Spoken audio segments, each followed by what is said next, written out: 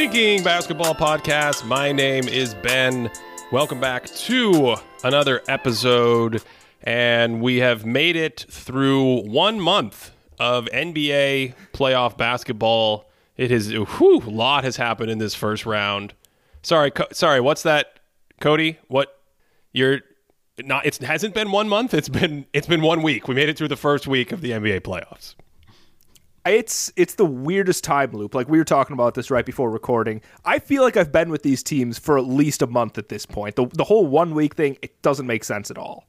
Yeah, a lot has happened. I don't remember at this point when we last talked or what we talked about, but we are getting very close to what looks like it's just going to be a second round of nonstop, exciting, juicy matchups. The Suns and the Nuggets are on the brink of that series that we've been looking forward to. On the other side of the bracket, we still don't have clarity, but maybe a good place to start is the Nuggets-Lakers. The Lakers absolutely destroyed Memphis in the first quarter of this game the other night. They ran the same play over and over and over again, and Memphis could not stop it. It got them out to it was like 35-9 or something. I think it matched the biggest lead in the first quarter of an NBA playoff game. They never looked back. They're up 2-1. And we said it right after the first day of games or the first weekend of playoff games. But to me, the Grizzlies are on the brink here. Just the lack of depth, the lack of size, the personnel issues matching up with Anthony Davis, LeBron James. Lakers are very close to advancing on that side of the bracket, and then you're going to get a death match between the offensive juggernaut of Golden State and Sacramento. I want to ask you a question about that Lakers-Grizzlies game, because last time we were together, I said that I'm still kind of feeling the Grizzlies, that I think they can kind of replicate what they're doing, blah, blah, blah, blah. Then all of a sudden, Lakers come out, absolutely pound them. Ja Morant is back. He scores like 22 straight in the fourth quarter. That's always, that's not what you want the best player to go against if you're the Lakers.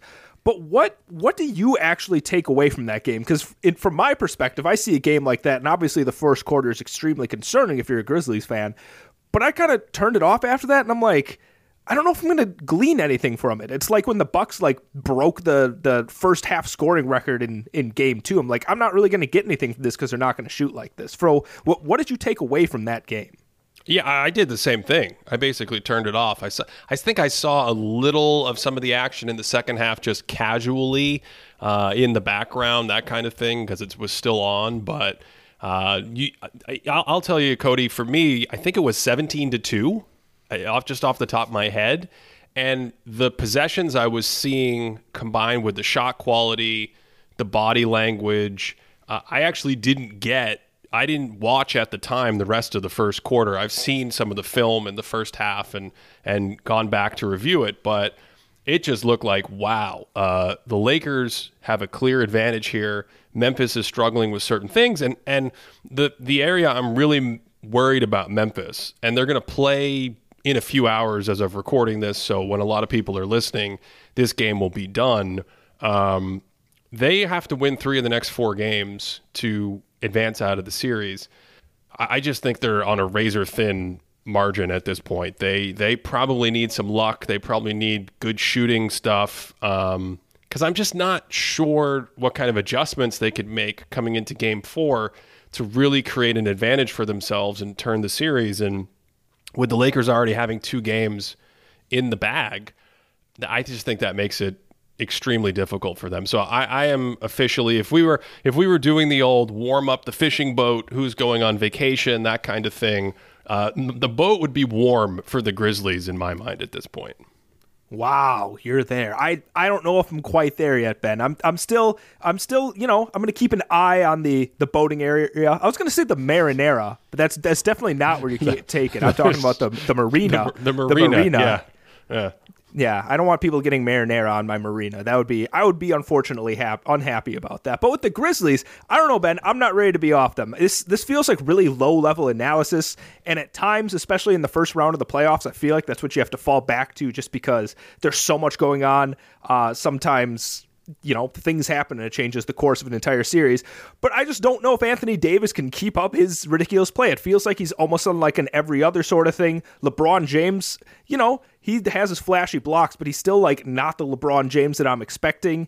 And I just feel like if we're talking about like consistently, maybe the Grizzlies are going up and down. I mean, the Lakers are going up and down and spiking, but the Grizzlies, it feels like they can hit like a higher average of performance and drag it out that way. So that's where I'm sitting with the series right now. Okay. I mean, that feels optimistic. They absolutely have to hit shots, but I think that's more than just Desmond Bane hitting shots or your favorite player, Tyus Jones, hitting shots. He has struggled immensely to shoot the basketball from his hands and body area up into the hoop, over the front of the rim and into the basket.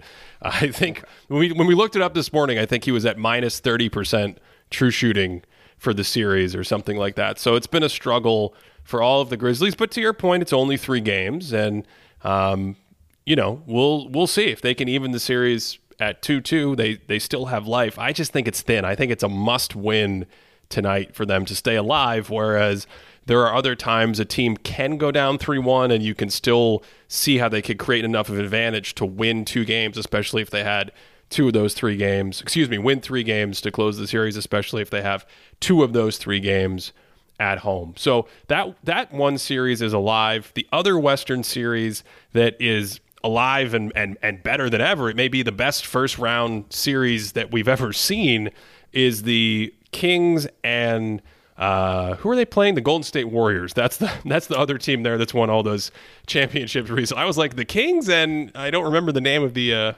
opponent. That was yet another incredible, scintillating Game 4. I have a few thoughts on that, but certainly we're going to come back to this series and we've talked about it a bit, but just want to give a few notes on maybe some of the Game 3 and Game 4 action since we last spoke. Did you have anything that has kind of jumped out to you at this point as we head to the back stretch of the series, the last few games here?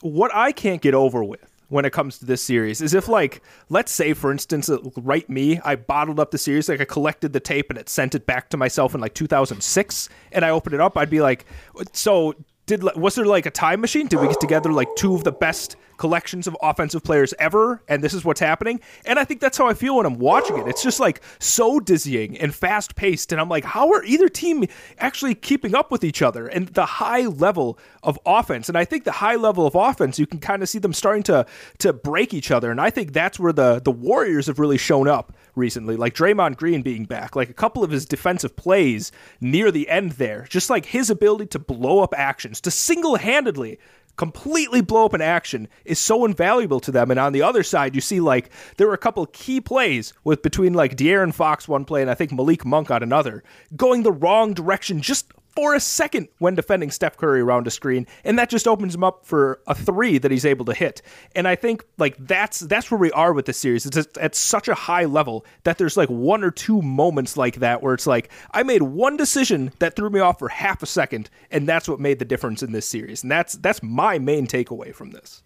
Well, and we still continue to get certain tactical adjustments or chess matches that are super, super interesting. We anticipated this with the flexibility of the roster, the history of the Warriors themselves, the fact that Mike Brown has been with the Warriors for so long. So I imagine going through practice for them, Mike must be like, no, that's not how it works. Steph wants to go over here or do this. You have to watch Clay for this. Like, do they need a scout for this series at all? It feels like he just tells everyone how it goes because he used to work in the opposing gym for a number of years, 7 or 8 years, whatever it was. But some of those little tactical adjustments that still continue to make an impact.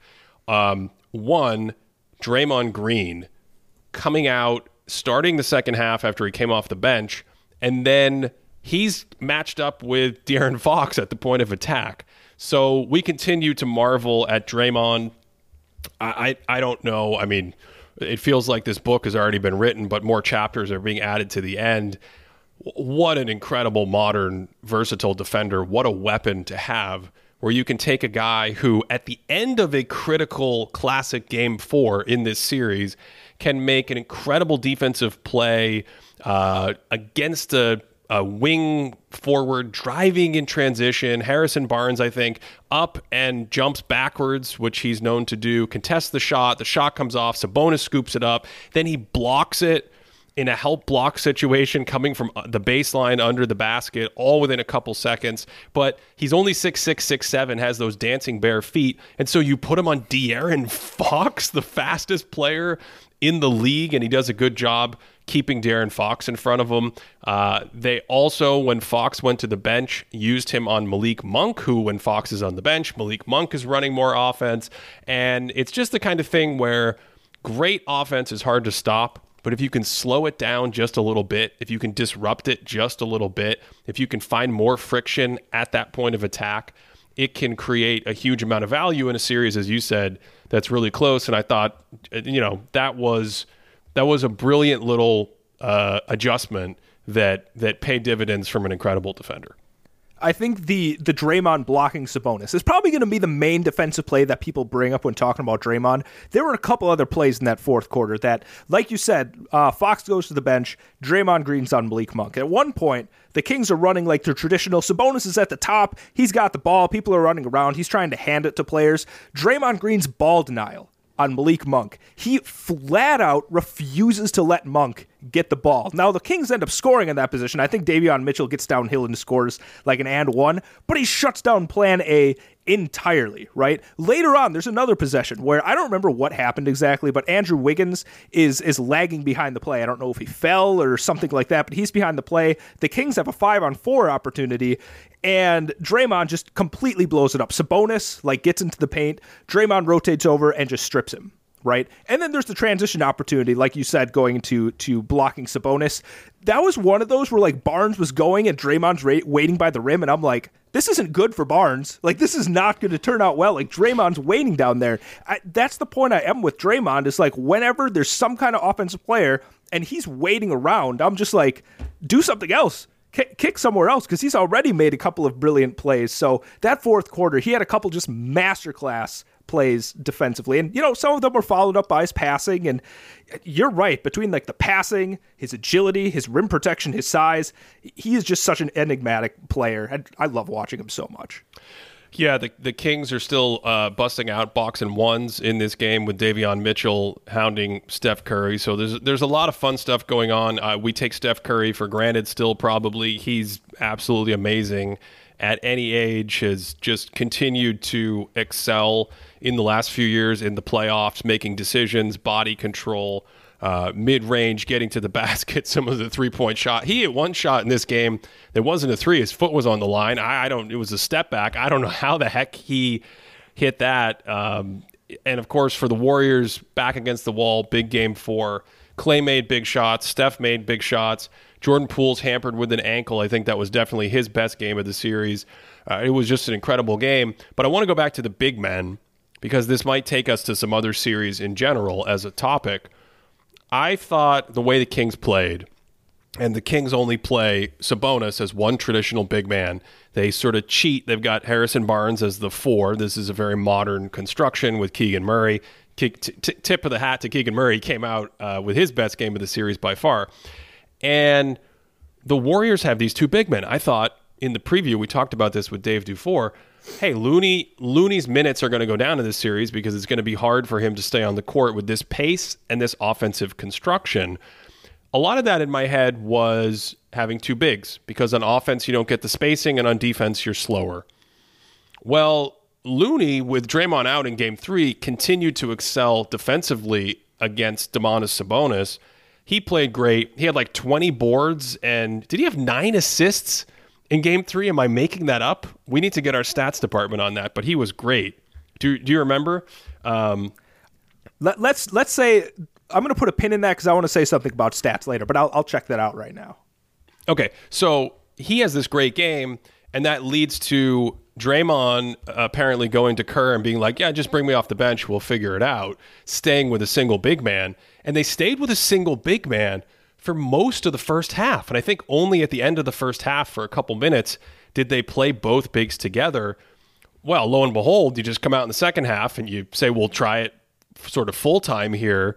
Draymond is on De'Aaron Fox, as we talked about. But those 2 guys together, Cody, you talked about the passing. They had 13 assists combined. So the Warriors' big men, basically because they're able to run the split cuts where they go down in the post and you have all this action and movement and those two guys pass, or the short roll action, usually off a Steph Curry screen, and he gets two guys sent to him and then he flips it to one of the bigs. And Looney has learned, he's no one's Draymond Green in that position basically, but Looney has learned how to hit the cutter out of the corner when he dives at the same time, how to hit the little dunker spot if the guy rotates over and no one else is there to help. And so it's like having two of them on the court. And I think that's allowed the offense to get away with not having the same spacing, especially with the way that Curry, Clay, Poole, and even Andrew Wiggins are playing and shooting the basketball. And so all of a sudden, this team that was super, super small all year and struggled with size, I mean, in yesterday's game 4, Draymond 31 minutes, Looney 32 minutes, Wiggins 37 minutes, and all those guys, Wiggins had 4 blocks in the game, and between those players, 32 rebounds. So you get 32 rebounds, 6 blocks, and 16 assists from your front line. That feels very atraditional. That's wild to get those kinds of numbers. I mean, it's like a lot of rebounding and defense and a lot of passing. It's a Bill Walton-y kind of front line from those three. Yeah, going to Kevon Looney in that previous game, here's his stat line, Ben. 4 points, 20 rebounds, 9 assists. I mean, that's the kind of thing that people are going to be bringing up in like the greatest fewer than 5-point playoff performances in NBA history kind of thing. But going to Andrew Wiggins having 4 blocks, again, I said last episode, I swear he gets longer each time I see him. That's absolutely the case. Every time I see him, it's like this guy's been stretching out his arms. He's getting so good at this chase down block. Like, once again, it's one of those guys where if someone's in front of him driving, I'm like, Wiggins has this timed out. It's over. He's just going to swat it. And so do you think, because we did not see this, Ben, we did not see this a lot throughout the regular season. What do you think has shifted for the Warriors so well at this point? Is it just like Draymond's turned it on because it's the playoffs? Is it the fact that Wiggins is back with them and playing? Like, what's the secret sauce to help them get their motor going to this level? Yeah, I think it's Wiggins. I think Wiggins and his ability to play big, the versatility of the defenders like Draymond, and then the last piece with Looney. We talked about it a little bit, I think, after the opening weekend of games. He has defended Domantas Sabonis incredibly well. And Domantas Sabonis likes to play bully ball. He likes to power you. And he uses some of his speed, especially getting to his left hand, against slower-footed, more traditional bigs. Looney has done an incredible job despite, running the 40-yard dash in 7 seconds or whatever his sprinting speed is. He's done an incredible job of staying in front of him, positioning himself, and creating that huge cushion where he says, we will give you want a 16-footer? You could take a 16-footer. In fact, my wife came into the room while I was watching a play, looks over my shoulder. Domantas gets the ball around the elbow, and there's that moment where Looney's sagged off and is just like, I'm going to let you shoot this. And Domantas is like, wait a second, am I really open at the elbow by 10 feet? None of the other Warriors come help. He just stands there, almost like he puts it like a couple dribbles, like he's practicing a free throw, shoots the shot and misses. And my wife says to me, was that a free throw? Were they running around the court during a free throw? No, that was the Warriors giving Domantas Sabonis a wide open 15-footer. And so Looney has been able to really, really take away sort of all of the weapons that Sabonis has because he can't use the drive. There's no one to go around. And then at the rim, he really wants to get to the left hand and use power. Kevon has been both crafty enough and strong enough. It's been a bit of a revelation for me, if we could take a step back, Cody, and talk about the best players in the league right now, the best players at their position. At the beginning of the year, we did a lot of Kings scouting. It wasn't clear to me yet who was more important for stirring the drink or who I would take in a vacuum over Fox and Sabonis. It's much clearer to me at this point in the season that Fox is their best player.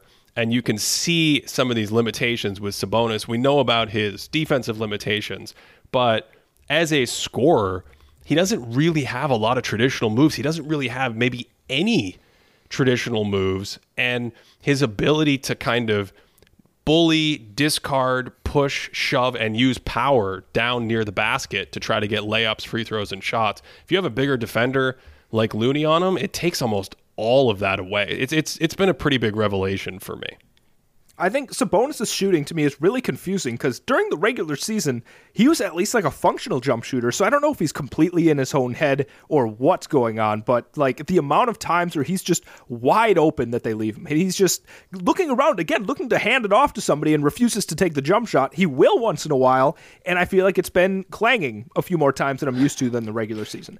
I think the thing that's tough about Sabonis, though, is I watched this series, though. And Ben, this series, the Kings-Warriors, does not look like any other series in the playoffs right now. Especially, and I'm sure we'll talk about them at some point, especially Knicks-Cavs at the moment, right? And so I wonder, do you think that Sabonis would he look better if he were in a slower-paced sort of series, or is the fact that he's able to sort of be this dribble handoff hub in a high-octane offense, like what's the trade-off you want with him? Do you want him to be in a slower offense where he can kind of get to that bruising post-up sort of thing, or do you want him to be more of the handoff guy that might struggle in a higher-octane bruising against someone like Kevon Looney on defense? No, I think this situation is a better situation for his skill set. I think if you put him in one of the Eastern series where you had capable, big, strong, good rim protectors and defenders, you might have a similar situation. I think he's in a good situation. It's just sometimes throughout the regular season, you don't get that matchup or you don't get that game plan. In this case, the Warriors being like, when you have the ball outside the rim, we will stand under the rim. Just in case anyone is wondering, you can't have defensive 3 seconds called on you if your man has the ball. So literally, Sabonis gets the ball, they just drop back. They don't care. They want to give him a 5, 8, 12-foot cushion. Cody, I think some of the teams in the East, it would be a similar thing. It's the lack of an ability to counter. You take away my left, I spin back to the right. He really, really is uncomfortable going back to the right, it seems. He really wants to get to that left hand.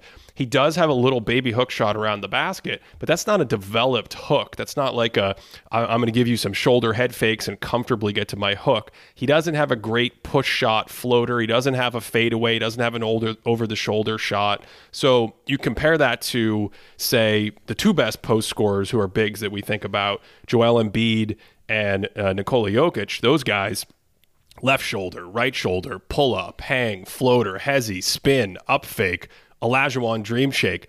They have a lot of counters, even when the game is crowded up and defenses are, onto them. It's been fun watching Jokic try to score on Gobert because Gobert is so big and he's still a really good man defender. And he has limited Jokic a little bit, but there's a lot of times where Jokic is just like, nah, I got you with that fadeaway. You just have no shot of getting this little one-legged fadeaway. I'm going to get you with the hook shot. I'm going to get you with the up and under.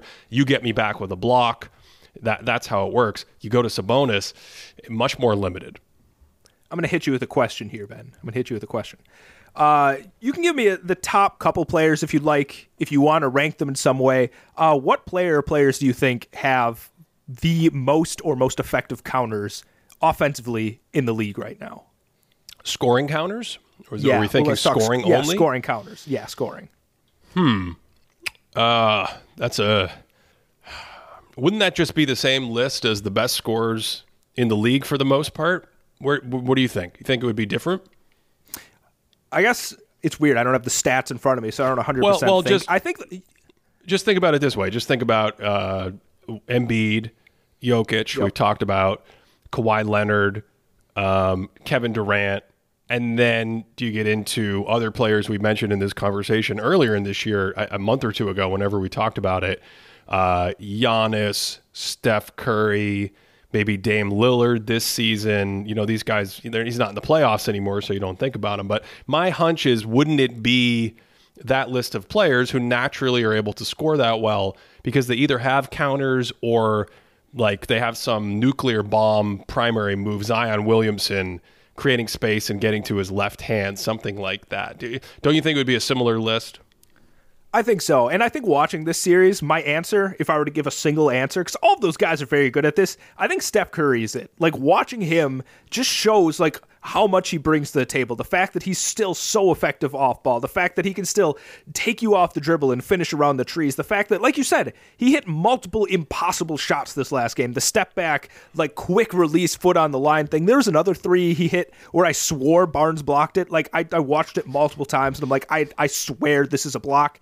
I think Jokic is obviously right there. Embiid is right there, but Curry, and I still think that off-ball ability, and I think that might be the key, is I think when a player is able to bring this off-ball juice and get themselves open and kind of cause chaos that way, that unlocks them in a different way. And I think that's something we're seeing from Jimmy Butler in the Milwaukee Heat series. Is Jimmy Butler is fantastic on ball right now, but I think some of his off-ball stuff as well, his cutting and whatever else, is just bringing it to another level where it's impossible to scheme against him.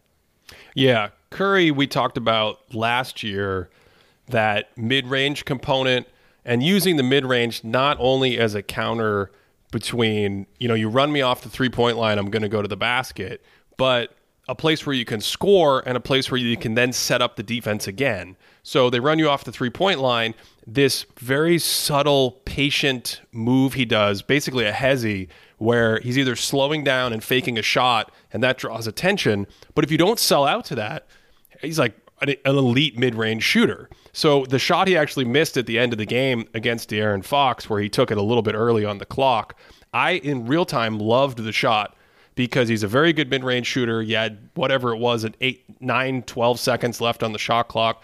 I don't know if you circle back out at that point, if you're going to get a better look in that situation to spike winning probability than a wide open 14-foot Steph Curry shot. He just missed it, but that's a really high percentage shot for him.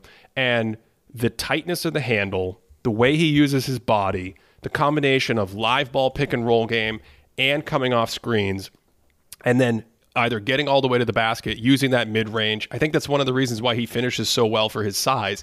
He gets to the mid-range, and he can throw another little threat at you because he's going to pull up, he's going to take a floater, he's going to step back. You're right. He really, at this point in his career, has a very, very deep arsenal of counters and would certainly be, I think he'd be a finalist for that conversation. What else you got? What other questions can you put me on the spot with today?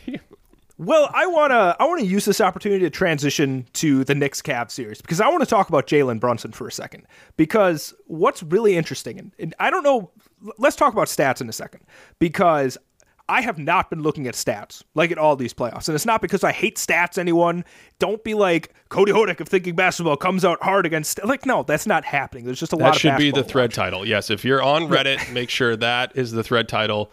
Cody Thinking Basketball says they hate stats now. It's only been 3 or 4 games. We don't have much of a sample to go on, although I do have a stat for you in a second about Jalen Brunson based on a very small sample. But continue. Go ahead, please. So...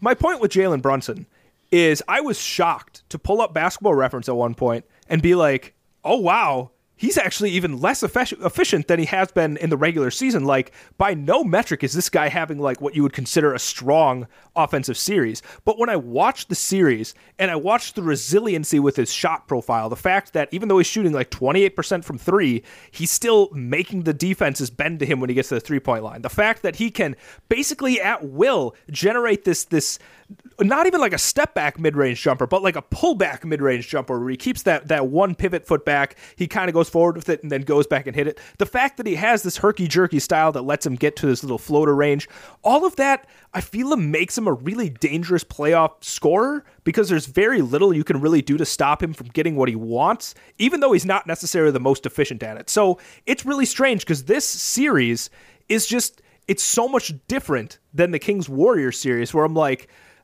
I don't know. I don't think you can do like a one-to-one comparison of being like, look at how much better these players are offensively when it's like, well, defensively, this series is just slower. It's bigger. I don't know what my overall point is, but I think my point, if I'm trying to figure it out myself, is like Jalen Brunson is doing something special in this series that I don't really know how to capture in a coherent statistical way, if that makes sense. Yeah, but in I think where you're going is in any playoff series, you want to apply the context of the team around you and the team you're playing. And so the Warriors and Kings are that good offensively. all of the dynamic we discussed earlier with the shooting and the movement and the pace and trying to stop point of attack, that's all relevant. That all counts because of the skill of those players. On the eastern side of the country, the Knicks and the Cavs, they're defensive teams. Well, I shouldn't say that as a blanket statement about the Cavs. They had a very good offense this year, but the Knicks, they had a very good offense, but the Cavs are a defense-first team. The Cavs are a team that has a ton of size and is trying to win by stopping you from scoring so much that they get you below their low scoring themselves. I think their offensive rating after 4 games in the series is about 101. So they're really having a tough time scoring. Jalen Brunson, what you described to me is inelastic scoring, this concept of resilient playoff scoring, that it doesn't matter too much the kind of defense, but it's a floor-raising effort in the sense that Brunson is not going to go out and generate very easily 65 or 70% true shooting in these games while scoring 35 points a night. He's going to give you those 25 to 30 points a night on lower efficiency true shooting, which is perfect for a rock fight of a series. It's perfect for a series like, Pistons Pacers 2004. If you have a guy that can generate 48% looks, that might win you the series. In this case, through 4 games, Brunson averaging 27 points per 75 on 55% true shooting. That is, of course, below league average. But if you look at the true shooting percentages of the other players in the series, especially those that play for the Cleveland Cavaliers, it is, you don't have a 101 offensive rating without really finding trouble. Donovan Mitchell, 22 points per 75 on 52% true shooting. He's really struggling. Garland on the series, 22 on 54% true shooting. Karis LeVert, 17 on 53% true shooting. Evan Mobley, 49% true shooting.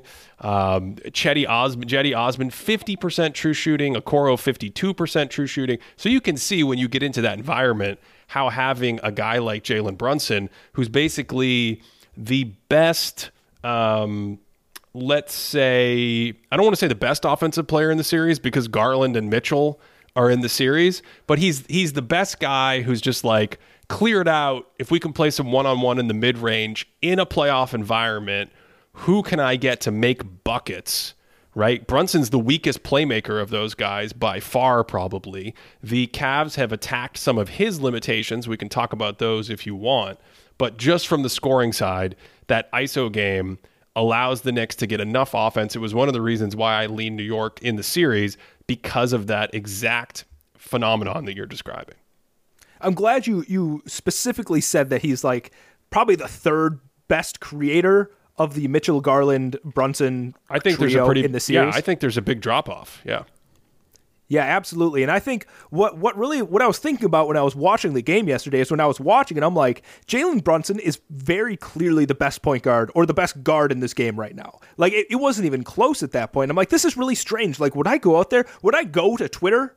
Right, Ben? Would I go to Twitter and say Jalen Brunson is better than Darius Garland? That didn't quite sit well with me. And then the fourth quarter came, or the third quarter maybe, and Darius Garland had like 12 points and 5 assists in like 3.5 minutes. I'm like, oh, this is the Darius Garland. But there's just like a trucking along aspect to what Jalen Brunson brings to the table that, I don't know, maybe it appeals to my like really getting into basketball mid-2000s sensibilities, but it feels like you said, very inelastic. And ultimately, Ben, I just wish I could see like the Cavaliers play the Kings in a playoff series, because I genuinely don't know what it would look like.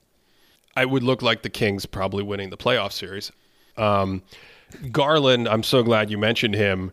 This series has had a fun little dynamic of back and forths, and Garland came out, completely dominated the third quarter, the first 8 or 9 minutes of the third quarter. The Cavs were down big in the first half. I think it was 9 at halftime. They came all the way back to take the lead in the middle of the third quarter because Garland was getting to his spots or creating easy baskets off of handoff pick and roll actions into space with guys like Mobley and Jared Allen. So the Knicks make a pretty critical adjustment, I think with like 3 minutes left in the third quarter. I can't quite remember.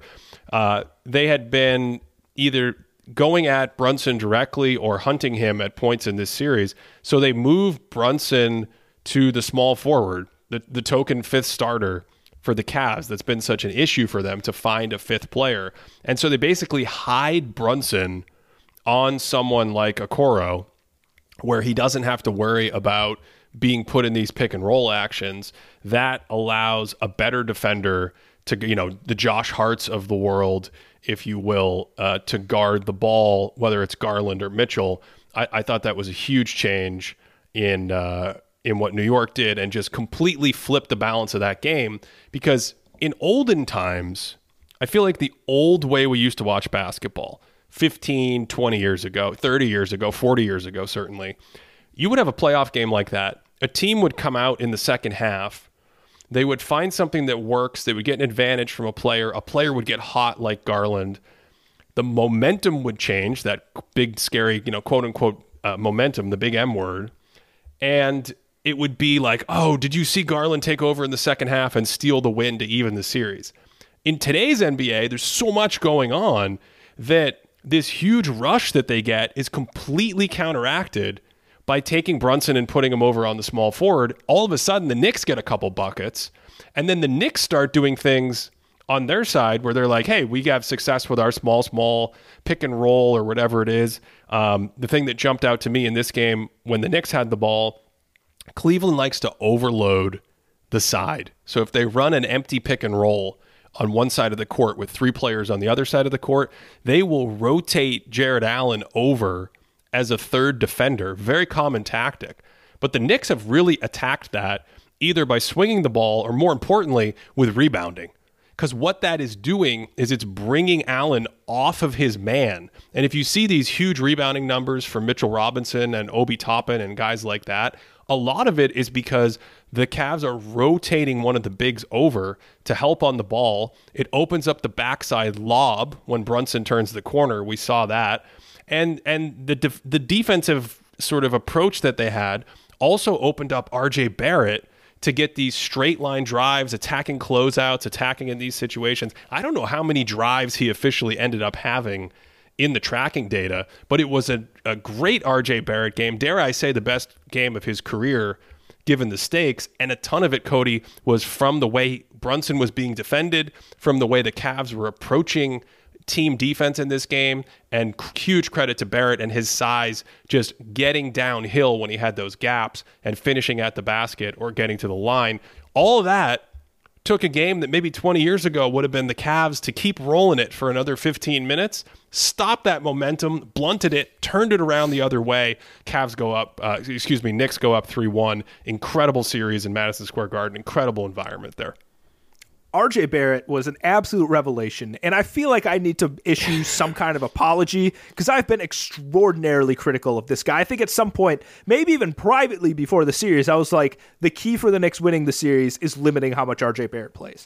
And yesterday when he was playing, like you said, I just stopped taking notes. Like I just generally was like, RJ Barrett again with the strong drive. RJ Barrett getting into this action, getting to the basket. He had a couple really key and ones. He started off the game really taking it to the hole strong. And I like seeing that part of him more than jump shooting Barrett or trying to even create Barrett. Like when he almost just goes straight forward and is like, I'm going to end up shooting this. I'm going to get some contact. I'm going to draw a foul. That's where he's at his best. But like you said with the Jared Allen thing where they brought him up in the offensive rebounds and whatever else, that really did get him out of positions. Like there was multiple times where the Cavaliers got burned because, the shot goes up and Jared Allen is 10 feet away from the rim. And then Mitchell Robinson, who has just been, has Mitchell Robinson been the best big man in this series? Because I kind of think he's been the best big man in this series, and he's been absolutely tearing it up near the paint.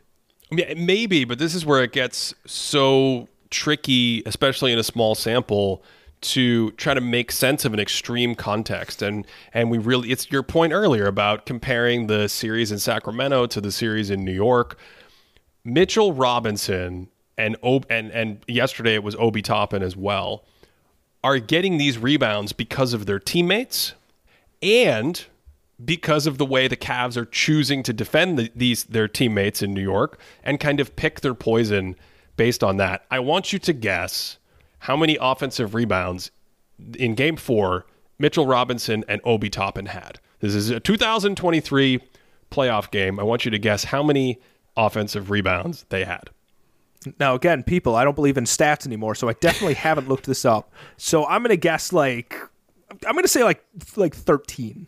Oh, that is fantastic. They had 12 offensive rebounds between the two of them. Obi Toppin and Mitchell Robinson with 12 offensive rebounds between the two of them. Mitchell Robinson in game 3 had 5 offensive rebounds himself. He had 7 offensive rebounds in game 4. 7 of the Knicks, 17 offensive rebounds. And just a ton of them were from this action where they're bringing over the big man early. And that's to help on the drive and the immediate action and the pick and roll and all that. And it's good. But I do wonder if they have to mix that up a little bit just because of the weak side success that the Knicks have had has been huge. Cody, either way, this has been a really fun series. I want to get to that in a second because the other guy I want to shout out, Isaiah Hartenstein, defensively, again, like Mitchell Robinson goes to the bench and this guy comes in, meets Okoro's two-handed dunk attempt at the rim, just sends it back. That's not the only time he has a good defensive play. He has a couple others. He has a couple key blocks in that third. And then at one point he has this help steal against Jarrett Allen. There was a point where like near the end of the fourth, there were a couple times where he was trying to do the Sabonis thing where he would like go way off Jarrett Allen and Allen's like, oh, I'm huge. I should like dribble towards the basket and make a hook shot. And he definitely did that a couple times. But I think what's so jarring about this series is going into this, if you were like, one of these teams is going to dominate with their size, which one is it going to be? I'd be like, oh, the Cavaliers, they're obviously the bigger team. But the Knicks have just seemed like the bigger, more bruising team. And it's not even Julius Randle, who definitely just didn't have the usage yesterday. Ben, when we're talking about this, what sorts of adjustments do you think the Cavaliers can make to, I guess, take advantage of them actually having the bigger players and keeping their, Mobley and Allen near the basket more? I mean, we're going into game 5, so I think you're usually out of adjustments in any meaningful way outside of just trying more single big lineups, which goes back to the Kings and the Warriors and Looney. It's, staggering Looney and Draymond Green, which is what Golden State did in the first half. I think I would try that if I were Cleveland. That we've seen it a little bit. We talked about how it opened up game 2 for them significantly. I would try to get more out of that.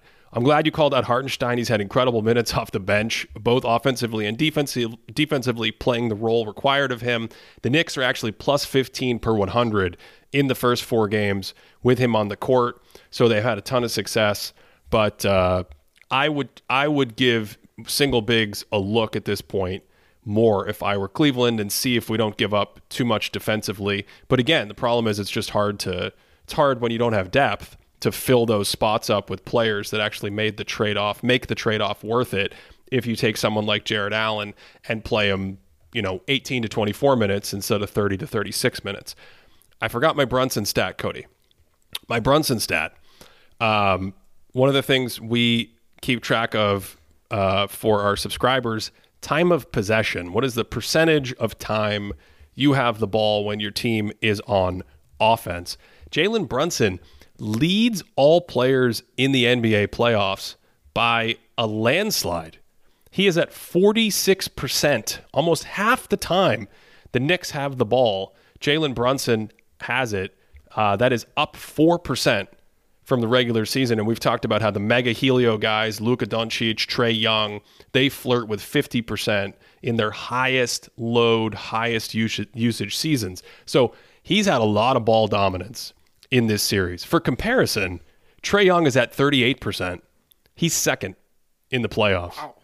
That's up 1 percentage point from the regular season. James Harden, 36%. That's down 4 percentage points. Just as another point of comparison, Ja Morant, 32%. De'Aaron Fox, 32%. Steph Curry, 31%. So it's really interesting to see Brunson have the ball this much. We mentioned some of Sabonis' weaknesses being exposed. I think the Cavs have done a good job of attacking and exposing some of Jalen Brunson's playmaking weaknesses. When they put 2 bodies on him in the pick and roll, either with a trap or a blitz or a hedge or whatever it is, that second guy comes out. Jalen Brunson's a small guy. So that size affects him, and he can't easily puncture the defense with only 3 players behind. So he's struggling, he's turning it over, or he's just making this really basic outlet release valve pass.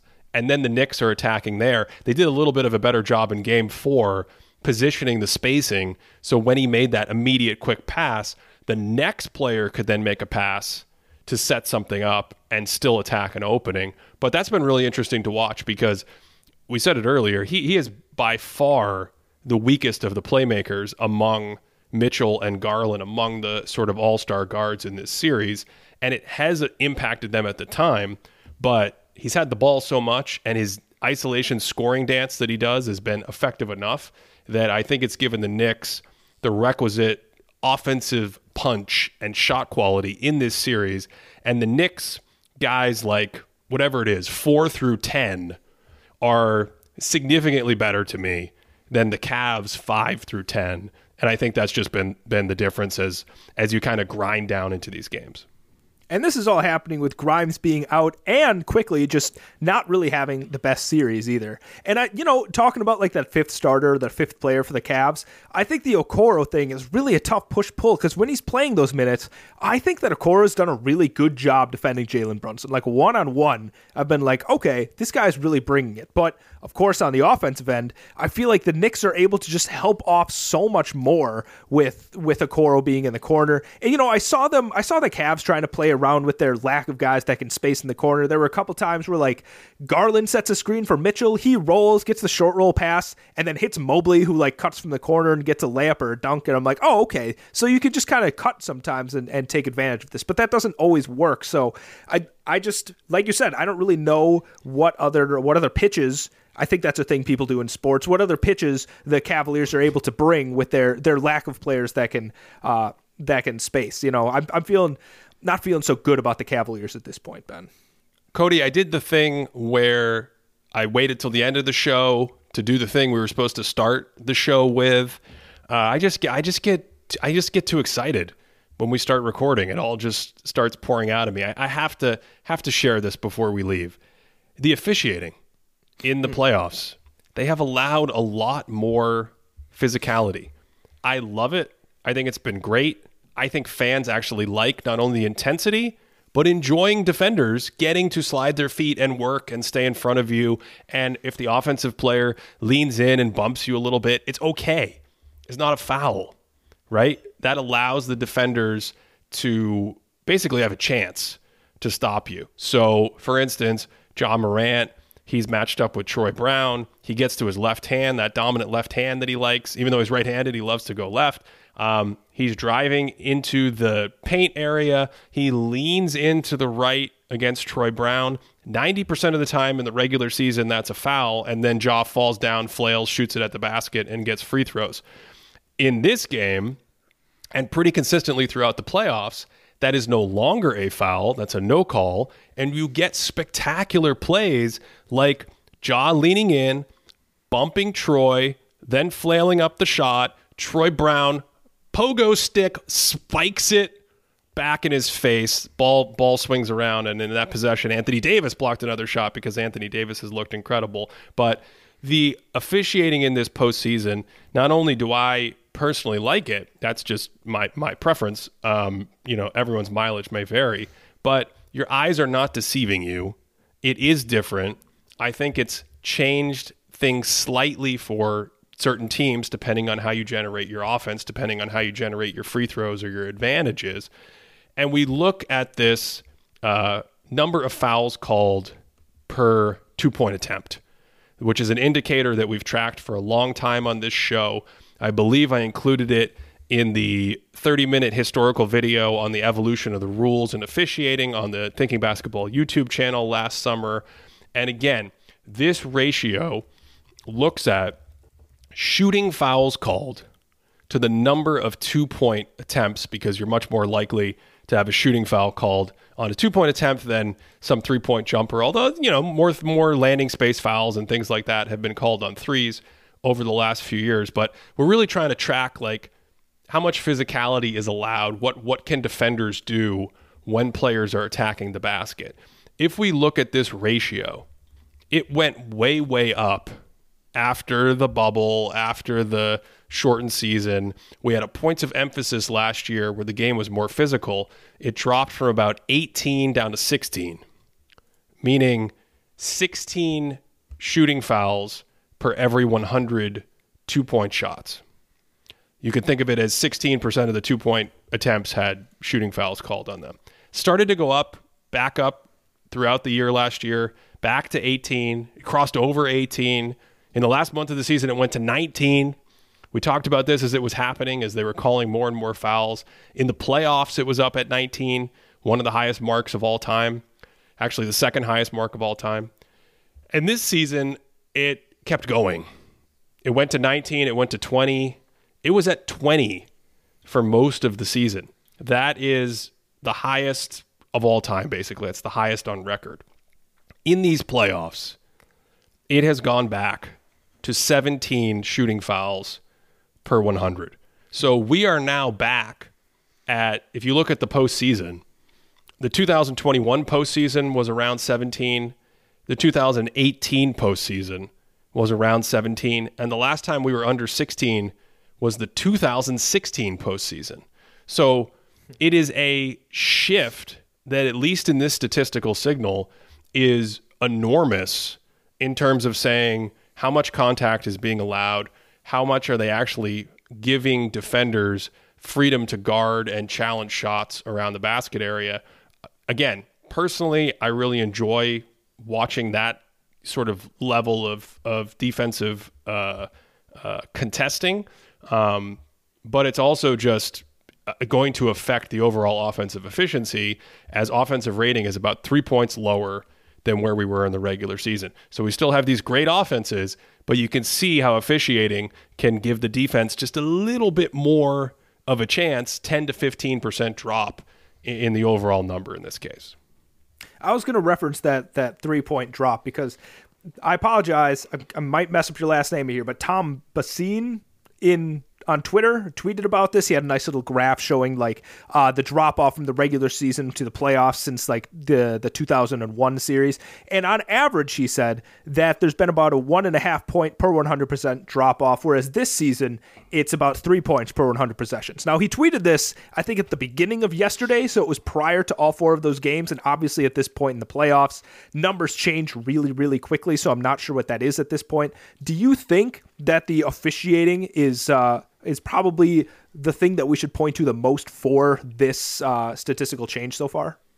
I think it's a huge part of it. Yeah, I think it is a huge part of it. Now, to really do it justice, you want to look at the teams that play in the regular season versus the playoffs. Sometimes if you have more offensive teams in the playoffs, then your playoff offensive rating will be higher. If you have more defensive teams, like more of your Cavs situations going on that we talked about, then your defensive rating will be lower. But just in general, I do think what we're seeing is because of this officiating change largely. And yeah, we'll have to keep an eye on it, but not totally abnormal to see a 3-point drop. But as that tweet covered, as you mentioned, it is a little bit larger than average. And I think it's because of this shift. I'm trying to look it up right now. I don't know if I can do it quickly enough. Nope, I'm not going to be able to do it quickly. What are you looking up? What are we getting to? I was just looking at how much it changed since yesterday morning. I want to see what it's 113 right now. Yeah. Oh, yeah, okay. It's 113. It was a little over 116, I think, the final average, if you look at the play-by-play data. I looked at it this morning. Yeah. That's so great. I mean, the Knicks and the Cavs probably account for like all of that. Like, we eliminated them, it would probably be about the same. Yeah. What did they have, a 99-78 game the other day or something? Cody was tweeting about it like it was the finale of Succession. I mean, he was like, I can't believe it. We didn't get to 80 points. This is one of the great moments of my life. I was so confused. You were like, we have one of the great first-round playoff series, and I'm like, yes, we're going to talk about Knicks Cavs right now. This offensive rating is exactly what we need. All right. Before we get out of here, are there any other series that we should either talk about or continue to not talk about so the fan bases will get extremely mad at us every episode? We see you in the YouTube comments complaining about the fact that we're not talking about your favorite team. It's all a conspiracy, you know. We all are out to get your favorite team. That's why. Listen, the fact that I wasn't able to take an ISO after game 2 of the Bucks, I mean, that's the reason they lost game 3, is because I didn't get my isolation. The fact that the Bucks, like I said earlier in the episode, broke the first half scoring in a single half in franchise history, Pat Riley was in attendance that game. He wasn't even the best Pat in the building at that point. And, you already used that line. Yeah. Not on this podcast. Not on this podcast. Yeah, last episode you used that line. No, I didn't. I didn't say it on this podcast. Well, then you've been saying it to me so much. You've been texting it to me like the putty pillow sheets. It's creeping in to my brain. We'll let the users adjudicate. You silenced me. I'm being silenced. And so I have my perfect pun, and I am going to use it. And use it is what I'm doing. Giannis comes back tonight. They will have their vengeance. Unless Jimmy Butler continues to be like the most enigmatic offensive or any kind of playoff player in NBA history, because that's always a possibility too. This is a good bit because I have to confess to the people, I did give Cody a gag order. I said he was not allowed to talk about the Bucks. He said, give me the ball and get out of the way. And I instructed all the members of the team to freeze him out. It was Isaiah and Michael Jordan in the All-Star game in 1985, whatever that was. All right. If you want to support this show, check out patreon.com/thinkingbasketball. We will have our playoff stats, some of the things we have referenced. We will have that up and live this week for all the playoff games and series and players that we've discussed. Patreon.com/thinkingbasketball. We also have our live monthly Q&A in our Discord for our deluxe members. That's a lot of fun. You come in, you ask me questions about anything. I stammer and stumble through them because usually it's like I'm scouting the playoffs and they ask me about 1975 Bob Lanier. Have you noticed that, Cody? Yeah, it's usually a question that's like, if we replace both your legs with pogo sticks, would you be able to be a functional NBA player? There was one where how big was my vertical leap? I think they gave me a 20-foot vertical leap and wondered if I could play in the NBA. Yeah. That was the ultimate shot at my T-Rex arms. Thanks as always for listening all the way through. And of course, wherever you are, I do hope you're having a great day.